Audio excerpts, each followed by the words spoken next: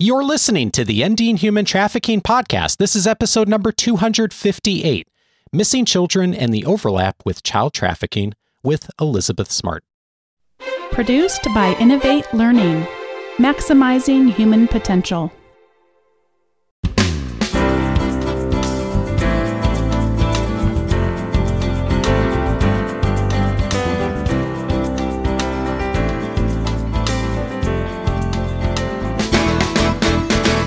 Welcome to the Ending Human Trafficking podcast. My name is Dave Stachowiak.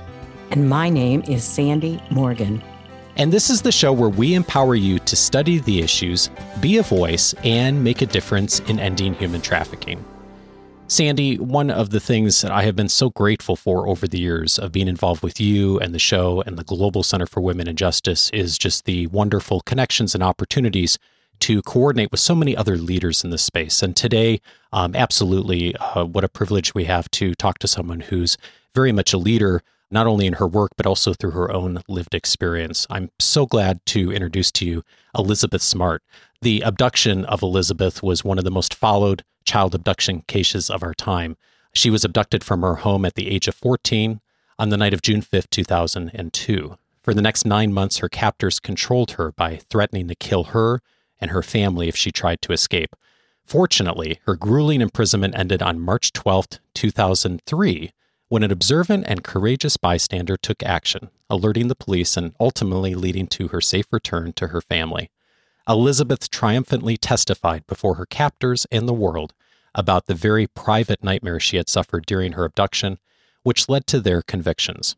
Through this traumatic experience, she has become an advocate for change related to child abduction, recovery programs, and national legislation. Elizabeth has helped promote the International Amber Alert System, the Adam Walsh Child Protection and Safety Act, and other safety legislation to help prevent abductions. She is the founder of the Elizabeth Smart Foundation, an organization dedicated to bringing hope and ending the victimization and exploitation of sexual assault through prevention, recovery, and advocacy. Elizabeth, thank you so much for your work, and what a pleasure to have you here on the show. Well, thank you so much for having me. It's an absolute honor to be with you today. So, Elizabeth, tell us a little bit about your kids. As we were signing on, you had just transitioned from kid care to professional advocate. My children are the best part of my life, the most exhausting part of my life, but the best part of my life. I have 3 young children, 6, 4, and 2. I have 2 girls and 1 boy, and they rule the roost, it seems, at my home. So I've listened to a few of your podcasts, and I love the conversational nature. And so I kind of want to start off in the same vein, not just sometimes we are a little educational academic, but we're also pretty conversational, right, Dave? Indeed. So I'm pretty interested in how you see child safety issues right now. Child safety, I think, is huge. And it feels like as a parent, and I guess I never fully understood until I became a parent myself. But as a parent, it feels like there's always something that you need to be aware of. There's always something to worry about. There's always kind of a constant level of anxiety that I think maybe you just learn to live with. I remember when my oldest daughter was born, I felt like all of a sudden my heart had migrated from my chest and set up residence in my throat. And I think sometimes I still feel like it's there because there isn't a day when I don't worry about my kids. They, now 2 of them are in school currently, and I always want to make sure that they're safe. I want to make sure that I know where they're at all the time. I mean, there's truthfully only so many elements that I can actually control. And I think what struck me a lot was at the end of last school year, my daughter was coming home from school. I'd picked her up and we were driving home, and I knew that one of the local organizations that I support and is amazing had gone on to talk about acceptable behavior, red flags, good touch, bad touch, that kind of thing, which I was very happy that they were going in to do. And so I had asked her, I said, do you think it's ever okay to bite someone or to kick someone or to fight back? And at first she just kind of giggled and she was like, well, no, Mama, like if I did that, I'd lose the star next to my name. Oh. And I was like, but sweetheart, what if someone hurts you? What do you do then? And she's like, well, I go and tell my teacher. I was like, yes, but what if your teacher's not around? And she's like, well, I'll tell my teacher when I see her. I was like, but what if you're all by yourself? And I said, honey, like I always want you to protect yourself, because if something happens to you, there's no other little Chloe in the entire world. You're my only Chloe that I will ever have.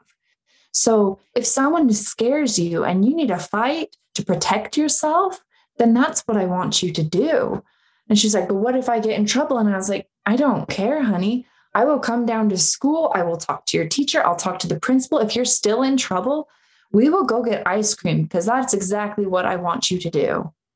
And she just kind of giggled about it. But then we kept on having that conversation. And so now when I ask her, she kind of rolls her eyes at me and she's like, oh, Mama, she's like, I know I can hit them, or I can bite them, or I can scream at them. But I mean, and she's still very young. I mean, all my children are still very young, but these are things that I think that if we start out having these conversations right now and talk about, what's appropriate, what's not appropriate, talk about what's safe behavior and what's not, even at these very young ages, and we keep these conversations alive, then as they grow, we can allow these conversations to grow as well, so that heaven forbid anything ever does happen. But if it does happen, they'll know what to do. I mean, if you catch on fire, everyone knows what to do. Stop, drop, and roll. But how many people actually have that response built in them of what they should do if they're raped, or if they're kidnapped, or, if they're beaten to a pulp? So your conversation is like totally my love language. It's about prevention that begins with education when your kids are really small. As soon as you can start having that conversation. And I liken it, my background's pediatric nursing, and I liken it to a public health model, just like teaching your kids to brush their teeth. And they have to practice it every day. They don't do it just once. You don't have that conversation. And now, I've been a good parent. I love that you're doing this over and over again and getting her more comfortable, because we have to break down the social structures that actually, especially for little girls, teach them. I remember being told, ladies don't run. And it's like, well, if you're in trouble, you can run. And so tell us a little bit about the defense training that you've been designing. So at the Elizabeth Smart Foundation, one of our flagship programs, if you will, is our Smart Defense program. And I mean, it's a mixture of different martial arts and frankly, just straight up dirty fighting. Because when it comes to your safety, when it comes to protecting yourself, there's nothing that's off limits. I want you to do whatever you need to do to be safe. And within this program, it is very physical, but it also brings into like this mental awareness and situational awareness as to, what are red flags in relationships, and I don't even necessarily just mean romantic relationships. I mean, it could be friendships. It could be, it could be anything. But then also, when you go out, who are you with? Do you feel like you could run away in the outfit that you have on? Or do you feel like you're going to be with people that you know well, that should something happen, they'll be there to stand at your side with you? It talks about, like, you absolutely have the right to protect yourself, and you can take that and protect yourself as far as you need to. But of course, within this program, we always recommend do whatever you have to do to give yourself the opportunity to escape. This isn't like the Army or the Marines or the Navy or, SEAL training program. This is not that. This isn't to kill someone. This is to give you the opportunity to get away. And that's what we always stress. And even within this entire program, I mean, we have our head instructor, our head of the program, the one who continually is refining it and improving it so it can be the very best it can be. I mean, she is a world rated champion in the field of jujitsu, and she'll be the first one to tell you that she could get raped tomorrow. And even though she's had this training her entire life, because she doesn't expect it, it could completely cause her to freeze. And it's not that she did anything wrong. It's just part of the body's system. We've got these fight, flight, freeze, and appease that are just natural instincts that kick in. So even if you don't, call on this skill set that you are trained to use, it doesn't mean you did wrong. It doesn't make anything that happened your fault. It doesn't set the field for any kind of judgment whatsoever. This is simply a tool that we want to help promote and provide. And I mean, I've been through the training multiple times, and, I've held the mats as women of literally all different shapes and sizes have, hit the mats, struck the mats. And for me, I think more than anything, it's so inspiring seeing these women women and girls realize how powerful they actually are. Because you were so right when you said just a minute ago how you were taught ladies don't run. Well, I mean, I wasn't taught ladies don't run, but I was absolutely taught, ladies don't fight, ladies don't hit, they don't bite, they don't scratch, like you are polite and you are kind, and there are rules of etiquette and you follow them all the time. And that's definitely what I was taught. And when I initially first started, I mean, I didn't even know how to make a proper fist. I mean, I probably would have broken all the bones in my hand had I tried to. There's a way to make a fist, and I don't know that. Tell me how to do it. What I was taught was that you roll your fingers up. Do not, like if you make the letter like 4, like you're showing a child 4 fingers, do not hold your thumb across your palm like that. You will break your thumb. Oh. So you roll your fingers up so that your fingers are in contact with your palm, almost like your fingernails are almost pressing into your palm. And then your thumb kind of seat belts across the top of those fingers. If that makes sense. I know this. No, it makes it. You're doing a great job, and I'm doing it now, and it is very different than when you first started talking about a fist.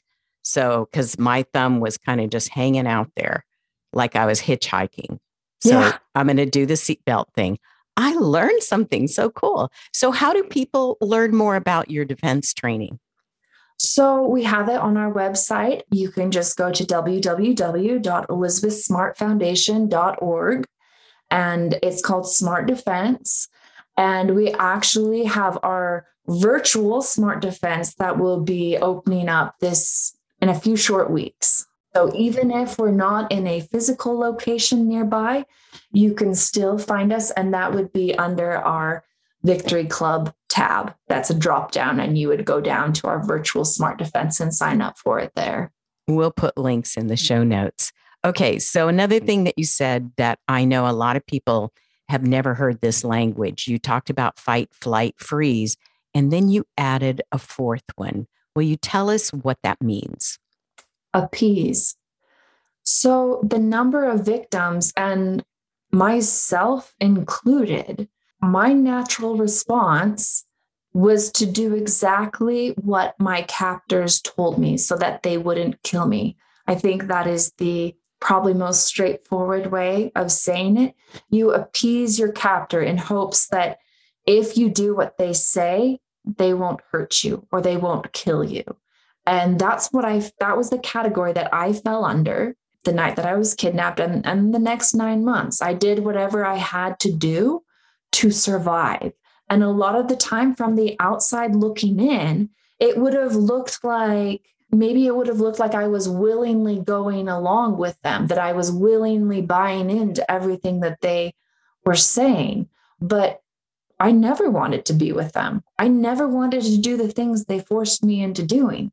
But I also felt that the threat was real enough that if I didn't, that they'd kill me. And if they didn't kill me, they'd certainly threatened my family enough that I felt like it was very likely that they would go after maybe my younger sister or one of my brothers. So that is another category that I feel needs to be acknowledged and included when we talk about the other three terms that I think probably more people are familiar with: the fight, flight, or freeze. I really appreciate your drilling down on that. As I talked to my friends about who I'm going to interview next, I mentioned you, and they said, but she was kidnapped. That's not common. But the reality is it does happen sometimes, but ultimately that appease response is exactly what keeps victims under control of traffickers, of any abuser, the need to appease. And in the elements of human trafficking, when we talk about the legal aspects, we call that coercion on the part of the trafficker, the abuser. And we seem, especially, I know I was a firstborn daughter. I was very compliant. I was probably eligible to compete for champion appeaser. And so it took a lot for me to learn to speak up, even when it was really light coercion. Well, if you don't do this, you're not going to get to go on the school field trip or something like that. How would you do defense training in more verbal thinking processes about teaching a child to speak up before they're experiencing that coercion that would result in them responding with this appease response? That is a great question. And I don't honestly know if I have an answer to it, but I guess I have to refer kind of back to what I was saying earlier. These are just conversations that really, as soon as they start interacting with us, we need to start having with them and helping them to realize that they have boundaries that they can set and that we will respect them as well. I mean, I'm sure my little boy, my 4-year-old, would love to set the boundary that he's never going to eat vegetables and that he would like to live off of a diet of macaroni, cheese, and Cheetos. And so there's, of course, teaching them what are actual boundaries they can set currently, but kind of going back and having the conversations with them, what is okay, what is not okay, making sure they are able to recognize what's okay. And for instance, something that's, come up on my radar a whole lot more lately, and I wish that I could claim I came up with this out of thin air, but I absolutely did not. This has come to me from multiple sources, and I'm sure you probably are one of the sources that inspired this, but that their children do not keep secrets. No adult should ask a child to keep a secret. And there's a difference between a secret and a surprise. A surprise is okay. A secret is not. And even just beginning with something as basic as that for children is huge, because as they grow, as I have learned more and more about human trafficking, I have been shocked at how young and how quickly children and young women are captured, are got in this highly manipulative situations. I know I'm not even using the right word. No, it's good words. It's how I very manipulative. But they can come home every day to a nice neighborhood, a nice family. No one has a clue that anything's going on. But at the same time, they can also be being trafficked. And that kind of, there's something happening sometimes right in front of us that we don't see, where a child is being groomed and being manipulated in ways that can lead to further exploitation. So when you're doing training, when you're having conversations with really young children, how are you communicating those red flags that you've already mentioned? That is yet again a good question that I'm still working on finding a good answer to. Currently, we do have some staff involved in trying to research that very topic and help to develop training for that. but I currently actually do not have an answer. I mean, maybe I could ask you the same question in return. Okay. Maybe you have some advice to share with me. We're sharing back and forth. Well, I think actually that parents need to think about their children in terms of how will that child interact with an adult when I'm not around? Will they keep their safe distance? Will they understand that they have boundaries? And when someone says, oh, just give me a hug, I'm like an uncle, I'm like an aunt, that's like red flag language for me. I'm constantly teaching parents, your child doesn't have to hug anybody they don't want to hug. And actually teaching them to be very discerning and careful about giving up their private space is part of building children with boundaries.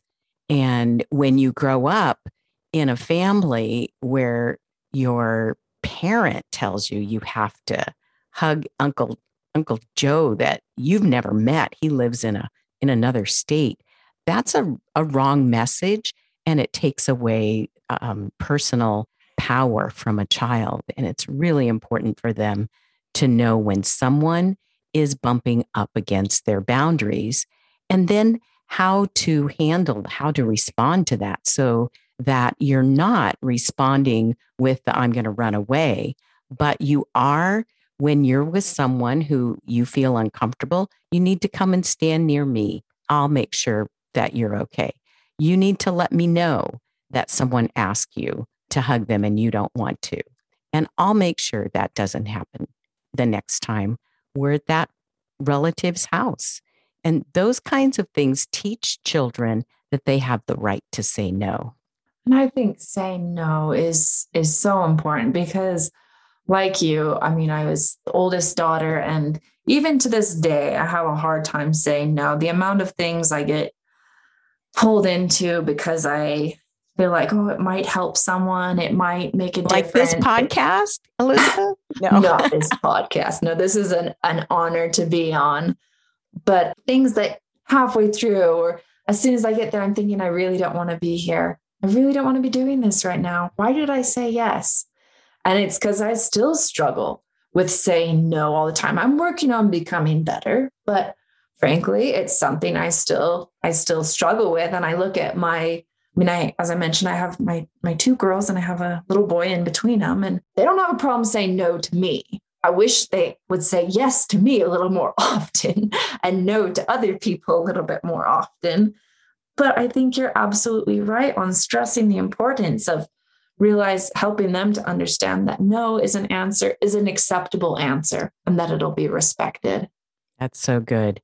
I have two more questions for you. My first question is about the challenge, and it must be the same for most parents, of how do I be protective and not overprotective? How do you balance that? Oh, that is, I think I constantly struggle with that, which is why I am so grateful for my husband, because he balances me in a very good way, in a very positive way. So for me, I'll just take something like swimming, for instance. There's so many things in life that I cannot protect my children from. I mean, whether I like it or not, one day they they will move out of my house, whether it's when they decide to go to college or they take a job far away or they get married or whatever it is. One day they will probably leave. And I want to give them as many tools as I can to help prepare them for life as I can. I mean, my kids have been in swimming lessons from the time they were 18 months old, simply because I recognize the fact that, drowning is a risk. It's a good skill to have. It's something I can give my kids to help serve them throughout their life. This is one thing I can minimize. Now, swimming lessons will not guarantee they won't drown. They won't guarantee they don't go to the ocean and get pulled out into a rip current and something unthinkable happens. But I try to give them that foundation. I try to give them that tool so that then when they go out into the world, that's a little bit less stress for me, knowing that they can swim. If they fell in a lake, they can swim.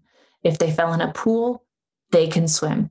And that's maybe a pretty simple thing that I do. But I mean, then of course, going back to what we already talked about, I have the conversations with them about what's okay, what's not okay, who is a safe person. How do you know a safe person from someone who's not safe? What is a stranger? Just because you've met someone five times, does that mean that they're not a stranger? Just because, oh my goodness, just because they're your friend's parent, does that automatically make them a safe person? Just because your friend's nice, does that mean you can trust your friend's older brother? So having those kinds of conversations. Those are such good questions. I'm having flashbacks to when my oldest started kindergarten and I got called in for a parent-teacher conference because she failed the stranger danger test with red light, green light. Her answer was, if you meet someone who's a red light person, ask them their name so they can be a green light person. I was like, oh my gosh, I had a lot of catching up to do to make sure my daughter was safe. I want to encourage people to go to your website. But first of all, my last question, I think that bystanders have so much opportunity to, when they feel something isn't quite right, not to be afraid to make sure to at least alert someone. And I'd like to know, because that's such an important piece of your bio for you to include, when an observant and courageous bystander took action. Do you have a word for our listeners? They're not raising kids, but they're out in the community and they can be eyes and ears. You will never regret calling the police to double check. You will never regret it. In fact, you might save a life. But if you don't, if you think, well, if something truly wrong is happening, I'm sure someone else knows more about it and can make a more informed phone call, you might regret that. Because if we all think that, then the situation may never be resolved. And it could end in loss of life. It could end in sexual violence, rape, trafficking, kidnapping, abuse. So if you see something that seems wrong or gives you a red flag, just call the police. That's what they're there for. I'm sure they'd much rather go check out someone who's potentially a predator than, I don't know, hiding around the corner waiting for you to speed by or roll a stop sign. Right. I agree with you. And just for those who don't know, if it's right now you see danger, you call 911. If you know your local police number, you can call your local police. If you think there's something suspicious that should be followed up on, or you can call the National Human Trafficking Hotline, which is 888-37-37-888. Elizabeth, do you have any final remarks?